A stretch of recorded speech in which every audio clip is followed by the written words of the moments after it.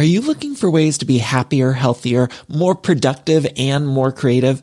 Gretchen Rubin is the #1 best-selling author of The Happiness Project, and every week she shares insights and practical solutions in the Happier with Gretchen Rubin podcast. Gretchen's co-host and happiness guinea pig is her sister Elizabeth Kraft, a Hollywood showrunner. Join Gretchen and Elizabeth as they reveal fresh insights from cutting-edge science, ancient wisdom, pop culture, and their own experiences about cultivating happiness and good habits.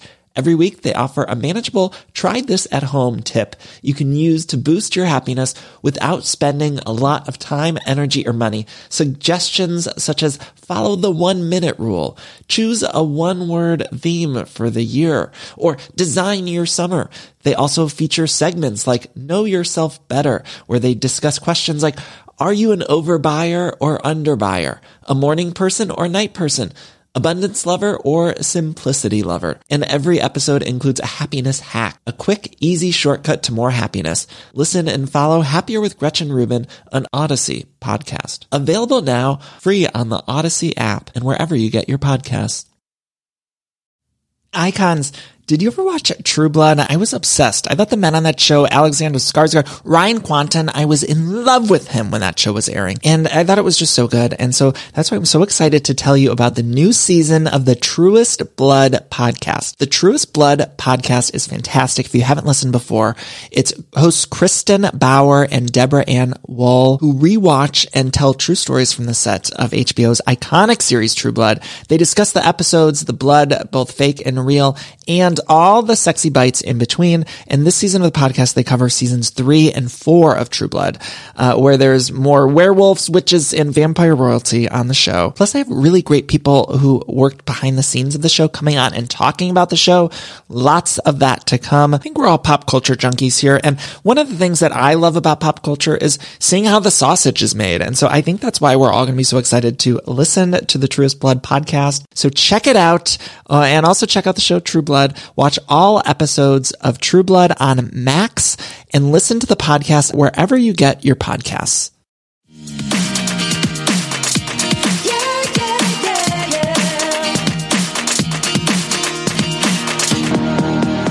Hello, everyone, and welcome to Everything Iconic with me, Danny Pellegrino. We have Billy Eichner on the show today. Of course, he co-wrote and stars in the new movie Bros, which I got to see. I loved it so much, Billy. Billy, how are you? Thank you so much. How are you doing now that we're sort of at the finish line? The movie's here. Yeah, I know. It's really wild. It's really surreal. It's a roller coaster, honestly. It sounds like a cliche, but it's true. I mean, we started writing it 5 years ago. Shut down because of COVID when we were about to start shooting. Then it came back a year and a half later. We shot it last fall. Then the editing, the testing, the marketing. I mean, I've never had this experience. And it's obviously, once you see it, you'll know a very personal movie in many ways. And I don't know, every hour I feel something different. And I'm just trying to, but I will say I'm really proud of it. You know, I love the movie too. And I know that's weird to say about your own movie. And I wouldn't say it about everything I've ever done or said, but I really love this one. And I'm really excited for people to see it. I can't wait for people to see it. I got to see it early and I'm a rom-com junkie anyway, but just seeing a gay rom-com like this one, it was so special. And I wondered if you're even able to take that good part in or take the success of it so far. Obviously, it's getting great reviews and people are really excited, and the people who have seen it seem to really love it. And I know you're doing so much press, but I hope you're able to just take in how special it is. Thank you. I am trying. I mean, I am a neurotic gay New York Jew. And so stopping to smell the roses has not often been my specialty. But I will say it was very apparent, even when we were shooting the movie, that I literally forced myself at one point to stop and appreciate. Well, I mean, of course I appreciate it, you know, but to really take a moment and look around. I mean, Luke and I, you know you had Luke on, Luke, who plays my boyfriend in the movie. We were shooting this scene, you know, near Central Park, and we're walking and talking and doing the rom-com witty banter thing. And it's this beautiful shot with a crane and I just it hit me there that like, oh, this is like those rom-coms. I love rom-coms too. And I grew up loving them and have rewatched the ones I love, like so many of us, over and over and over the years. And I just thought, oh, these are like the movies I grew up with, but it's about a gay couple and I get to be a part of it. And I know how rare that is. And the whole cast is LGBTQ. And there were so many things that are unique about it, especially for a movie produced and getting released with this level of support and distribution and in this many movie theaters. And I did force myself to stop and say, this is wild. Like, this is really unique. And I really do appreciate it. Yeah, you mentioned rom-coms, and even having Mark Shaman do the score, which is, for people who maybe don't know a lot behind the scenes of rom-coms, he's done so many iconic scores, and for him to sort of come out and do this one, it adds so many of these extra special touches. And I'm of the belief that like the score is really important in a rom-com. If you look at something like Sleepless in Seattle or Something's Gotta Give or some of those movies, You've Got Mail is my all-time favorite. And those are iconic scores. And to have him doing this one must have been so special. Oh, yeah. And it's amazing. Like you said, Mark did the scores for When Harry Met Sally, Sleepless in Seattle, Sister Act, Beaches, The American President, First Wives Club. Of course, he wrote all the songs and Hairspray, the musical, the South Park musical. I mean, I also remember him. I remember as a little gay boy obsessed with Bette Midler in the 80s, reading the liner notes of Bette Midler albums. And he was her musical director in the 80s at the peak of her, like the pop part of her career. And he's actually the one who encouraged Bette to sing Wind Beneath My Wings when she didn't want to. He's the one playing for her when she sings One More for My Baby on the last episode of the Johnny Carson show. He's playing the piano for her. And I remember watching that with my parents, in real time. And so to have him involved is truly amazing. And we actually, without giving too much away, we collaborated on a song for the movie, which he came to play live on set. I mean, that part is really...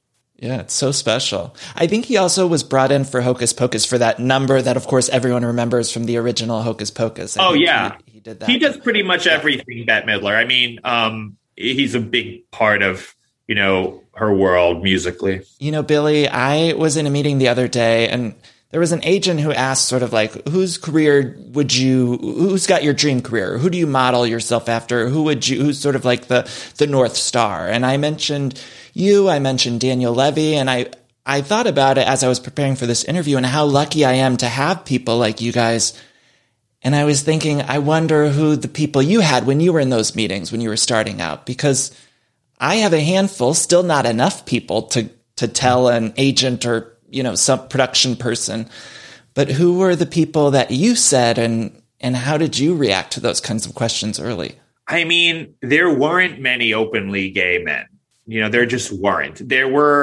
I remember when Nathan Lane came along, and Nathan, I was really lucky because I grew up in New York City and my parents loved theater, as do I, and I did from a young age. So I remember seeing Nathan Lane in this very famous Broadway revival of Guys and Dolls. I think I went for my 13th birthday. I don't know. It was like 1991 or something like that. I got when you turn 13 as a Jew, obviously it's a big deal. You get a bar mitzvah, and I got two big gifts, and one was tickets to see Guys and Dolls with Nathan Lane, and the other was Madonna's Sex Book. So I had very supportive parents from a young age. I'm very lucky. And I remember seeing Nathan in that. He was playing a straight character, but he had this larger than life comedic energy on stage. I mean, you couldn't take your eyes off of him. And then a couple of years later, The Birdcage came out. And I remember seeing that and thinking, well, I love this actor. He wasn't out yet, interestingly enough, because even when you were playing flamboyant roles, people just didn't come out. It's remarkable. Someone reminded me recently, and I couldn't believe it, that Sean Hayes only came out after that entire first run of Will and Grace, and I'm not judging it because we were at a very different time. And I think especially if you were an actor playing a flamboyant gay role, then you were really scared, even though it was maybe obvious to the audience and people knew. But to sort of cement that in the industry at the time meant you weren't going to get opportunities. And so there were people like Nathan who, even if they didn't explicitly say I'm gay in the media right away, I was certainly drawn to. But those were few and far between. I mean, then Rupert Everett came along at my best friend's wedding. But the truth is, how old was I when that came out? I was already 20 or something, So to be a kid, there just wasn't much. So I tended, like many gay men of my generation and older, because I'm not a youngster, I just turned 44. I looked to women. Yeah. It was Madonna. I was an obsessive Madonna fan, and Bette Midler and Streisand, and those, that might sound like a cliche to people, but, I have no shame in that, because to me, they were always surrounded by gay men. They had big gay male following. So even if you didn't see, in the case of Madonna, you actually saw gay male dancers openly gay on stage. I think Truth or Dare, her documentary, which I went to see opening weekend, I made my parents go take me. That was amazing to see two gay men in that. And they were not even fiction. There was a documentary. They were real gay men making out, right? And at the Pride Parade in New York. And I remember there's a scene where they go and this was 1990. So there's a moment of silence for victims of AIDS at the New York Pride Parade that you watch in the movie. And that really impacted me. Even though obviously AIDS was very scary and traumatic, especially as a child who didn't fully grasp it. Even then, I loved, it was a relief to see gay men, and comforting and inspiring. Those were some of the first gay men I saw. And then there were, like I said, the women who felt like outsiders, who were not cookie cutter types, but who became superstars, like Streisand or Madonna, who were really ambitious, who were very strong. Bette Midler, I loved how she was such a great mix of sort of, the mainstream audience loved her, but she was also very downtown New York, where she came from, and bathhouses. Yeah. And so I was drawn to all of that. And I think in those women, those were my inspirations as a kid, because there just weren't many gay men, and there were straight actors I loved too. Yeah. I remember thinking, I loved Kevin Kline, right? I loved William Hurt. I loved Tom Hanks as a kid. I mean, seeing Tom Hanks in Big and all those Nora Ephron movies, I love Steve Martin Short. There were those guys too. They weren't gay, but I loved them as comedic talents. I was just talking to a friend about why so many gay men love Sex and the City and Golden Girls. And I think oftentimes it's because there aren't a whole lot of gay TV shows. So gay men find the closest thing to them. And usually they were gay writers writing those women. And so we attach ourselves to the Golden Girls or Sex and the City. Absolutely. 100%. And oh my God, the Golden Girls. I mean, I lived for the art. I watched it when it first ran, which shows you how old I am. And I still watch it to this day. I hadn't watched, it's interesting. I have not watched Will and Grace in a long time. I don't want to give it away. Deborah Messing has a truly hilarious cameo in Bros. I don't want to say anything more than that. But she's amazing, and she's been on Billy on the Street, and she's always wonderful. But I watched Will and Grace last night. I was just sort of channels, and I hadn't seen it in a long time. And I think it was maybe from the first season. It was early Will and Grace. And I mean, in some ways it was very of its time, of course, but I don't think people appreciate how radical that was. And that was really a lesson in funny is funny. Because if you can make people laugh, even if they don't know gay people or are uncomfortable with gay people or whatever it might be, you will get them on your side. And the show was just undeniably laugh out loud, consistently clever and funny. Yeah, I remember when I was coming out watching the DVDs. I hadn't watched it right when it was on. I think it was towards the end of its run, but a friend was like, you have to watch it. And she got me the DVDs right when I came out. And it was just so important to me just because I got to see gay people on screen. And you mentioned Nathan Lane. I was listening to this interview. I think it was maybe Rob Lowe's podcast or some interview he did. I love Nathan Lane too. And he was saying after Birdcage, which was this huge hit. And I think around that time, there were these sort of gay comedies like In and Out, Birdcage, My Best Friend's Wedding with, Rupert Everett, but he was saying right after Birdcage, he sort of expected these doors to be open and for these movie roles to come. And I think he said he got offered Mouse Hunt, which was Gore Verbinski's like first big movie, but it was a family role where he was acting opposite a mouse. And he got offered Mr. Magoo, which was this terrible movie. Leslie Nielsen ended up doing a reboot of the cartoon.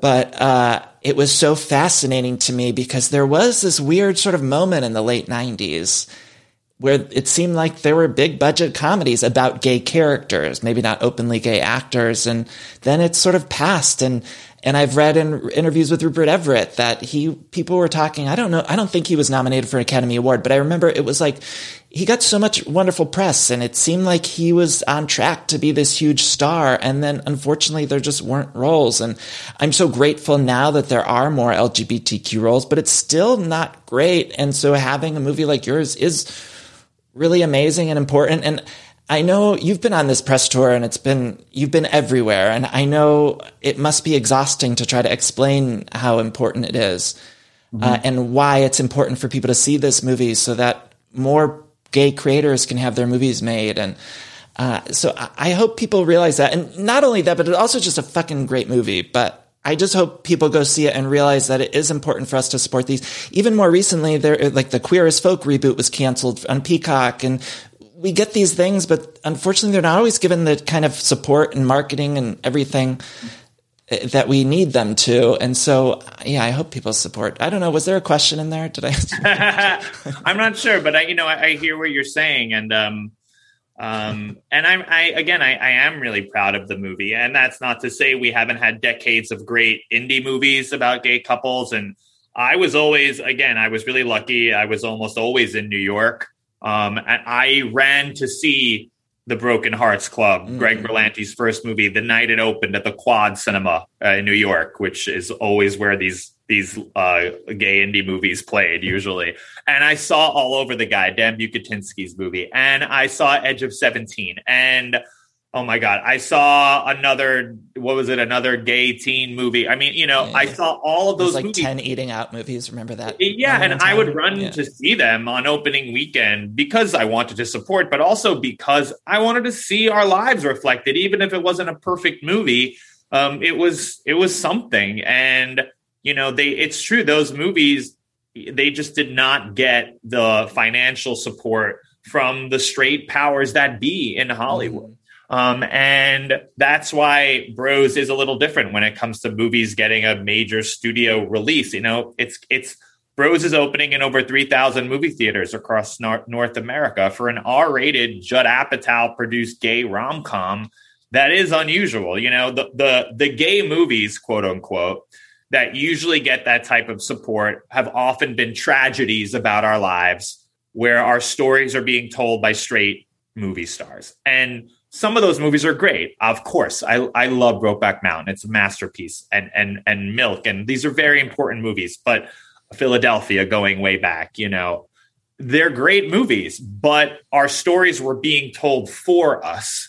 And they were always cloaked in tragedy and suffering and the challenges of our existence. And those challenges are part of our lives and certainly part of our history. But can't we just go to the movie theater and see a great comedy about our lives, and what's fun and funny and sexy and the characters in Bros are flawed. They're complicated, but it's not tragic. It's a very feel good, uplifting movie. And my goal was to present an authentic version or the one I've experienced of gay modern dating, as I know it, at least. I can't speak for everyone, but with the sex and, the rules or lack thereof that we've created around monogamy and the apps and all the ways that we, drive each other crazy now in sex and dating and relationships.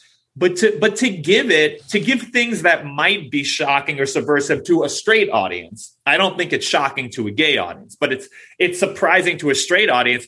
But to give it that same warm, delightful, uplifting, glossy Nora Ephron, Nancy Meyers glow. Like, that's what I wanted to do.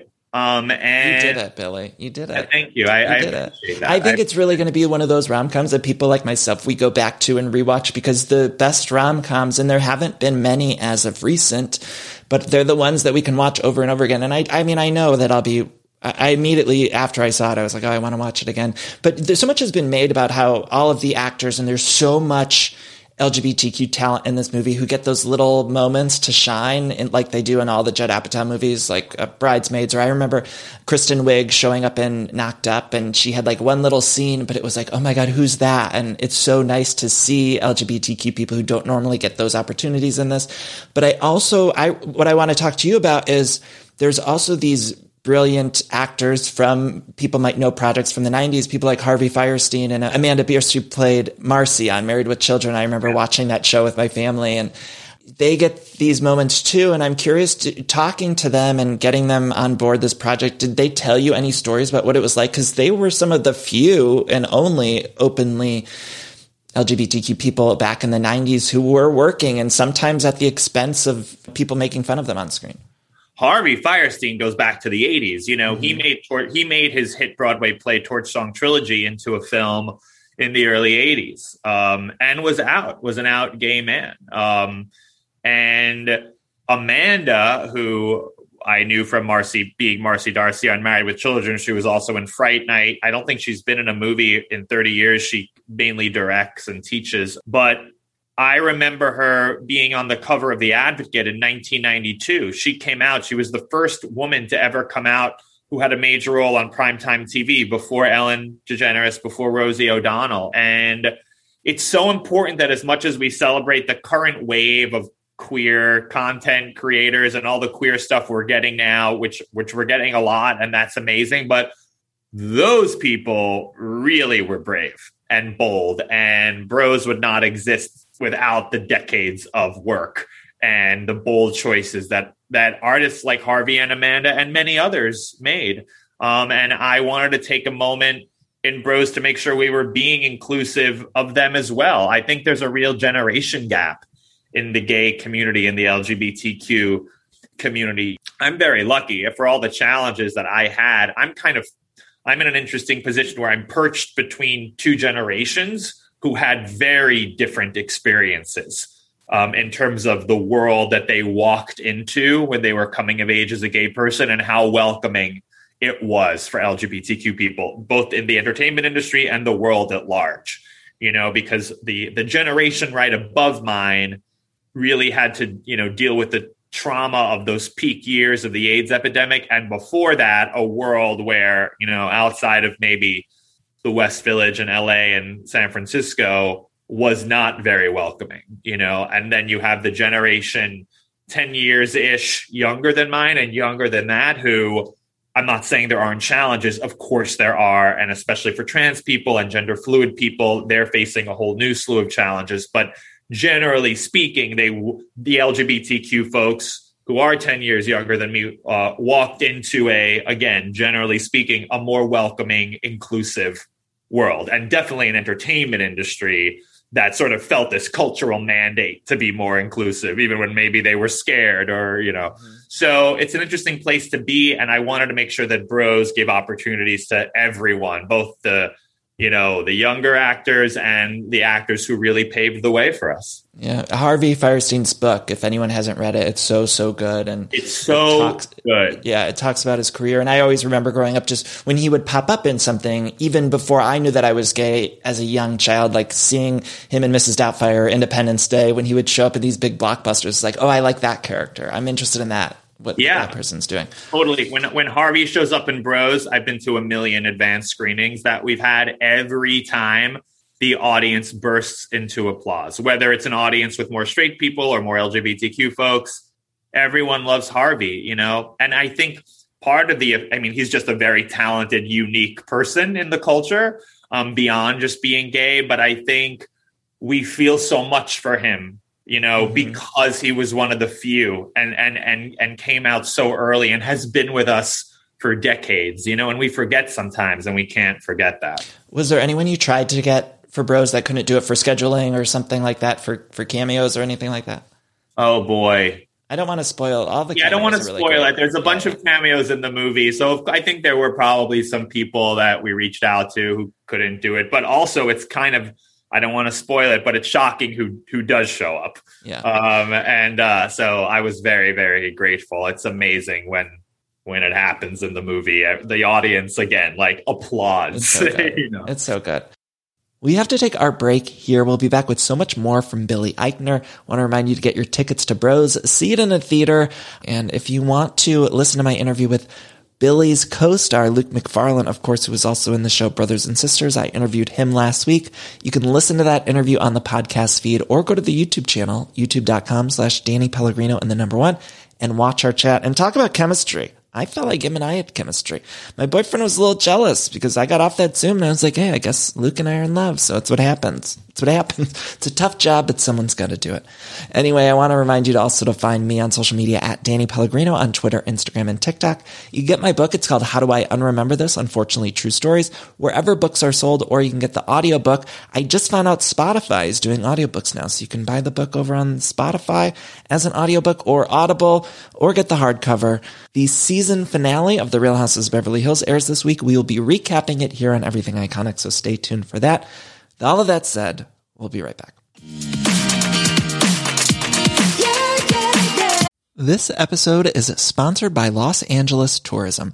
Now, y'all know I'm from the Midwest, but I've lived in California for so long, and I truly do love it here in LA. There's so much to do. My parents were just in town and said the same thing because we always have something to do when they visit. There's so much good food and drink here. There's lots of pop-ups, rooftop bars, year-round, al fresco dining. I love being able to eat outside here all the time, but they really have so many different food options that you can get all the time. Tons of great shopping and fashion.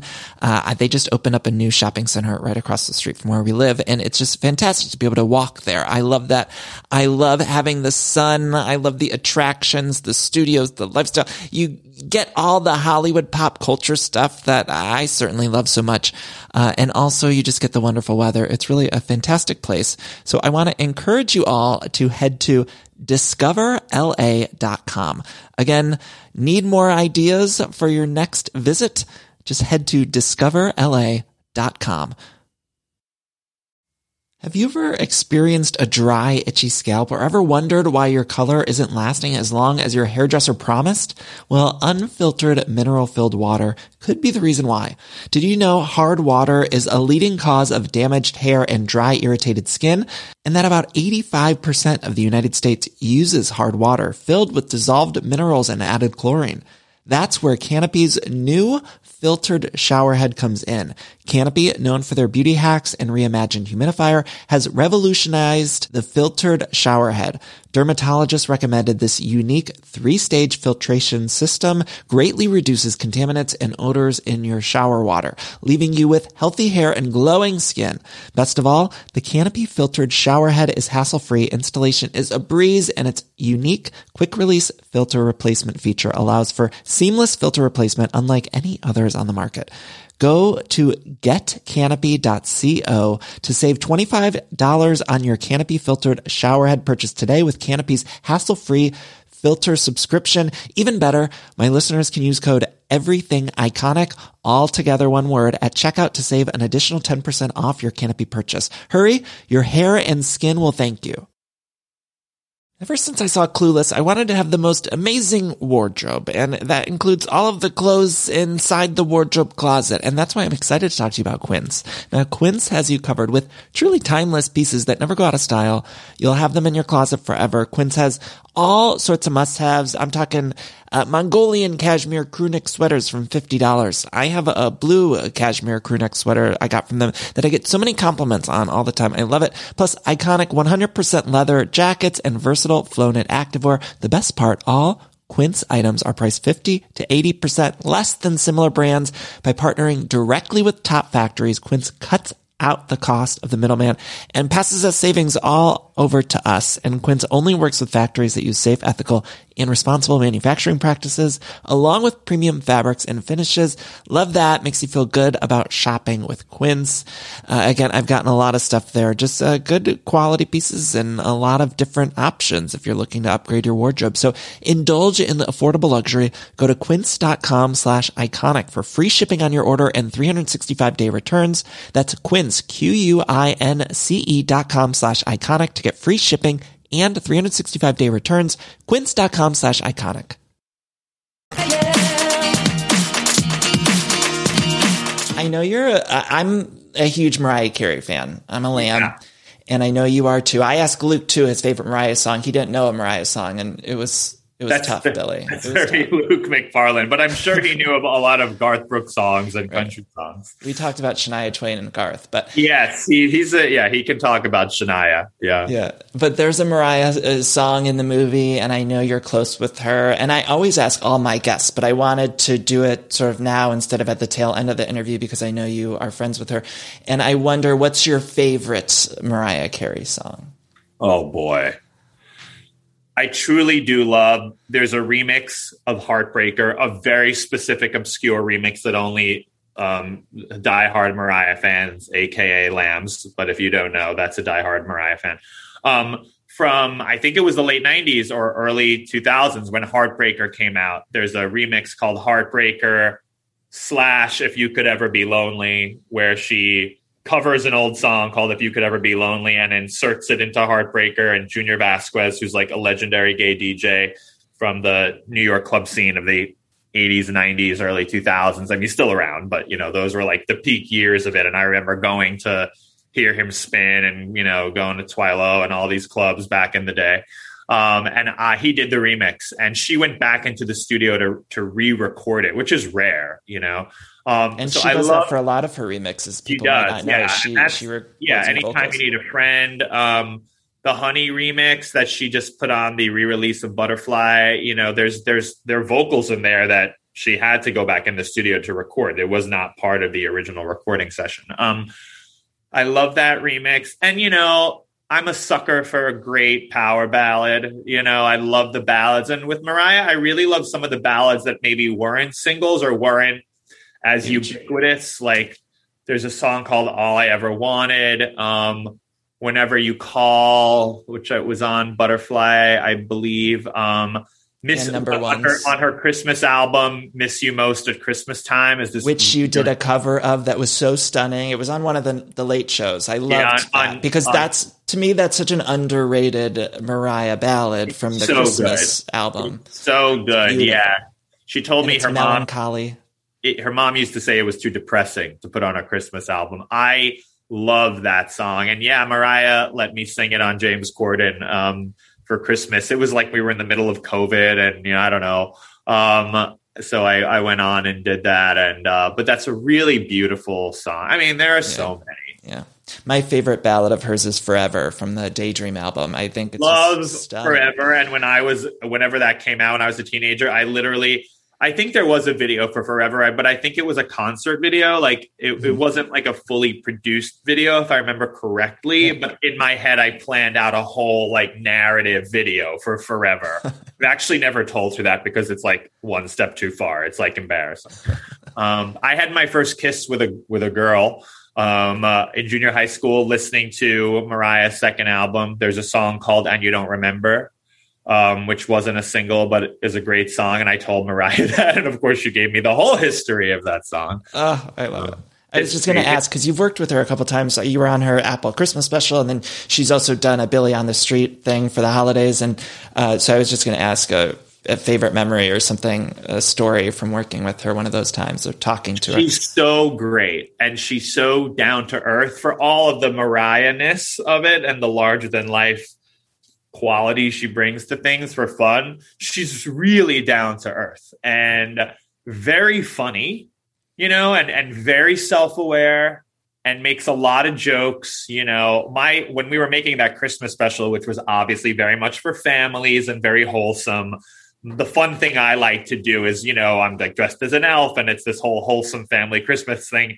I would whisper something like edgy in her ear, to make her laugh, or I'd make a joke about a celebrity, which of course, couldn't end up in the special, but I just, she loves all that stuff. She's a person, so that's really fun. I love making Mariah laugh.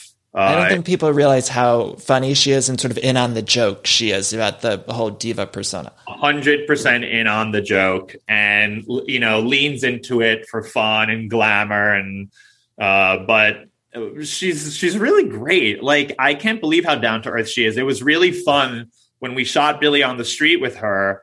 Mariah's lived in Manhattan for 20 years. I think she's lived in like the same penthouse somewhere. I mean, she has other houses, of course, but she's a New Yorker. And I think one of the things that bonds us is that she grew up on Long Island and I grew up in Queens, which, if you don't know, those are attached basically. So, we're both native New Yorkers. And when we were shooting Billy on the Street in Chelsea, which is where we shoot a lot of Billy on the Street, she pointed out the little studio apartment she lived in, I think on 19th Street when she was 18 or 19, where she wrote Vision of Love. And I think she just has a crazy work ethic. Mm-hmm. You don't stay Mariah Carey this long at this level and still be this relevant unless you are dedicated to doing that. And, she's a songwriter just as much as she is a singer. But it was very cute because I don't think she walks around Manhattan very much. You know what I mean? She's a little too famous for that. And so, she spends her life probably in an Escalade going from one underground garage to another one. But with Billy on the Street, we're walking around Chelsea, and there's a restaurant in Chelsea. There's also, there's one in LA. It's called Eataly, right? Mm-hmm. And it's been around a long time now, and it's popular. You can go sit and eat at Eataly, and there's big glass windows. And we were shooting. We walked by, and Mariah Carey, first of all, a packed restaurant. Imagine looking at the window and seeing Mariah Carey in full Mariah glam, like leaning into the window. And she literally said, "Oh, that's Eataly." And I just thought, like, of course, Mariah, she doesn't walk around. You know what I mean? She's never been to an Eataly. She's never been to an Eataly. And I just thought that was really funny. Yeah. I love that. Billy on the Street, was there ever anyone that you weren't able to get? I know you sort of resurrected it this past week with Paul Rudd and Jack Black, and it's been so exciting to see. And obviously you're doing so much, but has there been someone on that list that you haven't been able to get? Probably a few, yeah. Although we've gotten a lot of people. Meryl Streep, would be number one. We've tried. We got close, and I don't know. There's still time, I guess. But Meryl's always been up there. I also just think, like everything else she does, she would be so good at it. And she's a New Yorker. She's like she went to Yale, but she was a Broadway actress. She's a real New Yorker. And I think I miss it, Billy. Would be really fun. Was that? I miss it. It was so nice to see it. Billy on the Street. It was so nice to see it back this past week. Thank you. Yeah, I was touched by when we put out that Paul Rudd video. We didn't do a press release or anything. We just put it out, and people really were excited about it. I was very touched by that. I mean, I only get bros because of Billy on the Street. I'm very grateful for it. It requires so much of my everything, my energy, my physically, vocally, mentally, and I've done it for a really long time, on and off, since I was 25 years old, and I'm now 44. So that's a really long time to do that particular thing. Yeah. And I could only imagine the amount of energy. I get tired after my podcast because I feel like it's an hour of high energy and like being alert. You have to be so on, right? And I can't. Billy on the Street's not one of those things you can just phone in one day, like, oh, I'm going to sleepwalk through it today. Well, I can't do that, So it takes a lot out of me, but I obviously, it still makes me laugh when it's good. It's good. Well, and I was just going to ask you, because I often think my favorite thing you ever did was the Thanksgiving Day Parade, where you had a Rooney Mara float with Katie Couric. Because I love the Thanksgiving Day Parade, and I always say to my friend, Katie Couric said, there was a line, she said, like, God bless the United States and God bless the United States of Tara. And it always, I think of that line, and it's so funny. Oh, then we should be friends. I mean, because you're a real fan if you know that one. And it's also my favorite. And it's not like a typical Billy on the Street because it's like a comedy sketch basically, but we literally recreated the Macy's Thanksgiving Day Parade, which I always loved as a kid. But instead of balloons of, cartoon characters and Snoopy, we have like a huge balloon of Rooney Mara and a huge balloon of Mila Kunis and a whole float dedicated to Mark Ruffalo and all these actors I'm obsessed with. And Katie Couric did it. And she co-hosts it with me, and she gives like the perfect dry delivery as if she was doing the real parade. And we just had a blast. If you haven't seen it, you have to go watch it. Even if you don't like me, you will like this segment. Go look it up on YouTube. It's a different temper than the rest of the show too, because you're both delivering exactly like those Macy's Thanksgiving Day Parade. Which that's my like dream goal, is to be able to host the Thanksgiving Day Parade one day, because it's so absurd. I love it. But even more so than like a traditional episode of Billy on the Street, my sort of fantasy is that you'll resurrect that for Thanksgiving and like just do versions of that one. It was so expensive. I think I almost bankrupted True TV, the network we were on. They were very nice for letting me get away with all of this. Difficult People. I love Difficult People too. As a pop culture junkie, I mean, do you have any favorite memories from that? And yeah, I wish that we could have gotten at least 10 more seasons of that show. Me too. I just did Julie's podcast yesterday, so check that out if you like Difficult People. Her podcast, Double Threat. I love Julie. I love that show. She's a genius. Again, it was one of those things where people were like, at the time, everyone's like, well, it's not for everyone. And I'm like, well, what's for everyone? Right. I don't know. It's comedy. Adam Sandler's not for everyone, but you never hear anyone say that he's niche, that. And I like Adam Sandler. I'm just using him as one example. If straight guys gravitate towards something, then it's not niche, even though it's divisive, right. But if you're a gay person or a woman and you do something that not everyone loves, then you're niche and you're divisive, or you're not for everyone. And, we got kind of labeled with a lot of that stuff. And it's interesting because now I'm seeing a bunch of shows pop up, which, have a Difficult People like tone to them, and have managed to stay on longer and have had more people embrace them. And I think sometimes you just need people to get used to something. We were very matter of fact on that show about queer stuff, and Julie was the center of the show, but not necessarily playing the most like likable, like America's sweetheart version of what a woman's supposed to be on a sitcom, And I love that show so much. I do hope we get to do a reunion movie or something. And people come up to me all the time. It lives on. I see clips of it on Twitter all the time. Like there's always stuff popping in and up. And I think we were one of the first original shows Hulu did. Yeah. It was us and the Mindy Project, but Mindy they took from Fox, so that was already established. And I don't know what they were looking for, but it'll live on. I think they jumped the gun on canceling that one. Yeah. Before I do my last little game with you, I do just also have to say that there's a speech which people will see when they see the movie, but there's a speech on the beach that I just hope people pay extra attention to. It was so beautiful.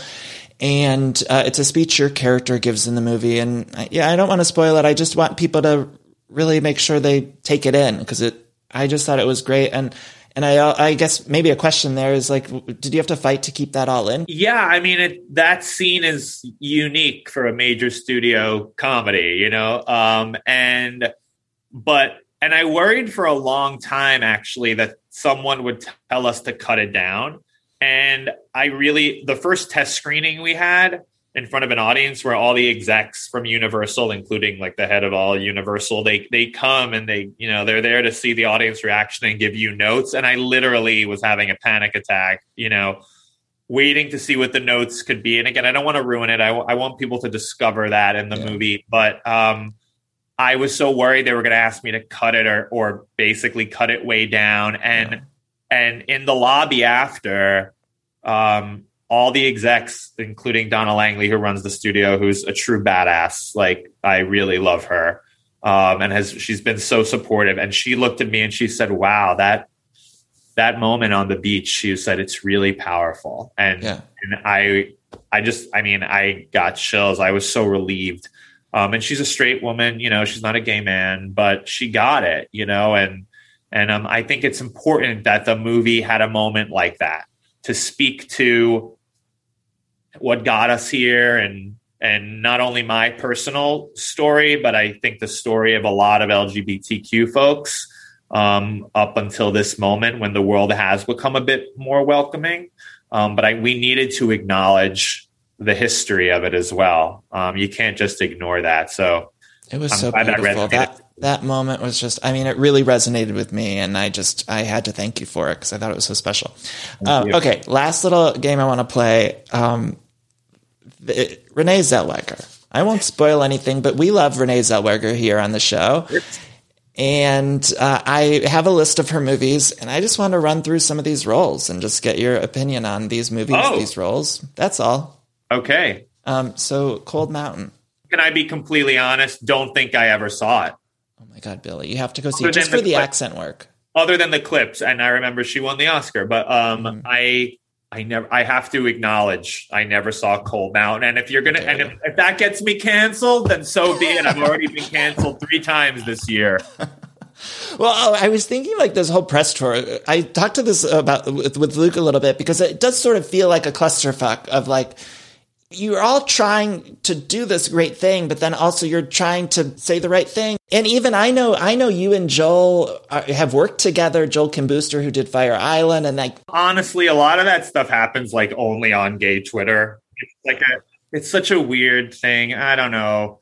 Gay men on Twitter get a therapist challenge is what I say. That's the next Twitter challenge. Joel and I are friends. Joel worked on Billy on the Street. Bowen is in Bros. The whole thing was silly. But gay people, it's a tough community, I'm sorry. I apologize to the entire Cold Mountain fan, what is it, fandom? Yeah, it's just me. Okay, Judy. You've seen Judy, right? Yes, loved. Absolutely loved it. So good. Jerry Maguire, her sort of first big breakout role. I love that movie. Yeah. I haven't seen it in a long time. I really love the song Secret Garden that they used by Bruce Springsteen in that movie. Talk about a great song in a rom-com. Did that get nominated for Best Song? I don't remember. I think it did. And also, do you remember on the radio would play the Jerry Maguire mix where you'd hear just like Bonnie Hunt in between? With the dialogue, no, it's too good. It's too good. Yeah. And also, I remember like falling asleep in college drunk, and I put on Jerry Maguire, and I like woke up the next day, and the DVD menu is just playing the instrumental of that song over and over still shots of Jonathan Lipnicki. What a dream! Did you ever see One True Thing? Yep, saw it in the movie theater. I saw that. I didn't see Cold Mountain. I saw because it's Meryl and William Hurt. It's all my favorite people. I remember. It's so sad, and also there's a beautiful Bette Midler song in that movie, which is kind of under the radar. Icons. Did you ever watch True Blood? I was obsessed. I thought the men on that show, Alexander Skarsgård, Ryan Kwanten, I was in love with him when that show was airing. And I thought it was just so good. And so that's why I'm so excited to tell you about the new season of the Truest Blood podcast. The Truest Blood podcast is fantastic. If you haven't listened before, it's hosts Kristen Bauer and Deborah Ann Woll, who rewatch and tell true stories from the set of HBO's iconic series True Blood. They discuss the episodes, the blood, both fake and real, and all the sexy bites in between. And this season of the podcast, they cover seasons 3 and 4 of True Blood, where there's more werewolves, witches, and vampire royalty on the show. Plus, they have really great people who worked behind the scenes of the show coming on and talking about the show. Lots of that to come. I think we're all pop culture junkies here. And one of the things that I love about pop culture is seeing how the sausage is made. And so I think that's why we're all going to be so excited to listen to the Truest Blood podcast. So check it out. And also check out the show True Blood. Watch all episodes of True Blood on Max and listen to the podcast wherever you get your podcasts. Icons, I'm sure I've mentioned this many a time on the show, but I use DoorDash all the time, and I'm sure so many of you are right there with me. When you need a meal, you hop on DoorDash. And that's why I'm so excited to tell you about DoorDash's Dash Pass. It's the most affordable way to get anything in your area delivered to your door, helping you save lots of money, lots of time with every one of your DoorDash orders. So it's really a big saver with $0 delivery fees and lower service fees on your eligible orders. Dash Pass makes it super easy to save on restaurants or retail items, groceries, all your local favorites that deliver on DoorDash. Because I don't just get my meals, I also get a lot of groceries. You can get, again, retail items, local stuff. Dash Pass, too, pays for itself in just 2 orders on average, making delivery even more worth it. Plus, Dash Pass gives you special access to exclusive promotions, member-only menu items, all for just $9.99 a month. So get more from your delivery for less. Sign up for Dash Pass today only on DoorDash. Use code ICONIC24. That's ICONIC24 and get 50% off up to a $10 value when you spend $12 or more after signing up for Dash Pass. Subject to change. Terms apply. Again, use code ICONIC24 and get 50% off up to a $10 value when you spend $12 or more after signing up for Dash Pass. But I remember liking it. It's very sad. Of course, Meryl's amazing. I remember William Hurt being really good too. I think he's in that movie. Yeah, and Tom Skerritt, I think, is the brother or the son or something. Right. Well, naturally. Yeah. I mean, there will be no Tom Skerritt erasure on this episode. How dare you? Wait, okay. So do you have a favorite rom-com? I'm just sort of skipping around here. Do you have an all-time favorite? I have so many. I really love. It's not like a typical rom-com, but I love this movie, Broadcast News, with Holly Hunter and William Hurt from the 80s, which I grew up watching a million times. But I watched it like twice over lockdown again. I just love that movie so much. It's a James L. Brooks movie. It's a follow-up to Terms of Endearment. And Holly Hunter, they're all pitch perfect. Joan Cusack is in it. It's pitch perfect. Holly Hunter is beyond good. The screenplay is so good. And it was a bit of an inspiration for my character in Bros, too. I mean, it's not exactly the same, but I loved how capable and smart and quick she was, and no one's better at her job, and she knows it. She knows she's the smartest person in the room, and she has seemingly all this confidence, and she's very self-reliant and self-possessed. But then she ends up falling like head over heels, like hopelessly in love with this handsome idiot played by William Hurt. And Luke's character in Bros is not an idiot. But I like the idea that someone who was so self-possessed could just be completely undone by falling for another person. And you know what happens when that happens. And that's sort of what we started with when we were writing Bros. You know, you and Luke had chemistry. Not a lot of people have chemistry anymore. I was telling him, like, I feel like no one does chemistry testing anymore. And so it was nice to see the two of you have chemistry. It's important. I mean, rom-coms, no matter how good the script might be, they live and die based on the chemistry, you know? I know I have to let you go, Billy, but you mentioned Terms of Endearment, and we talked a little bit about One True Thing, and I missed that mom drama, death kind of 80s, 90s movie, stepmom kind of thing that they used to do.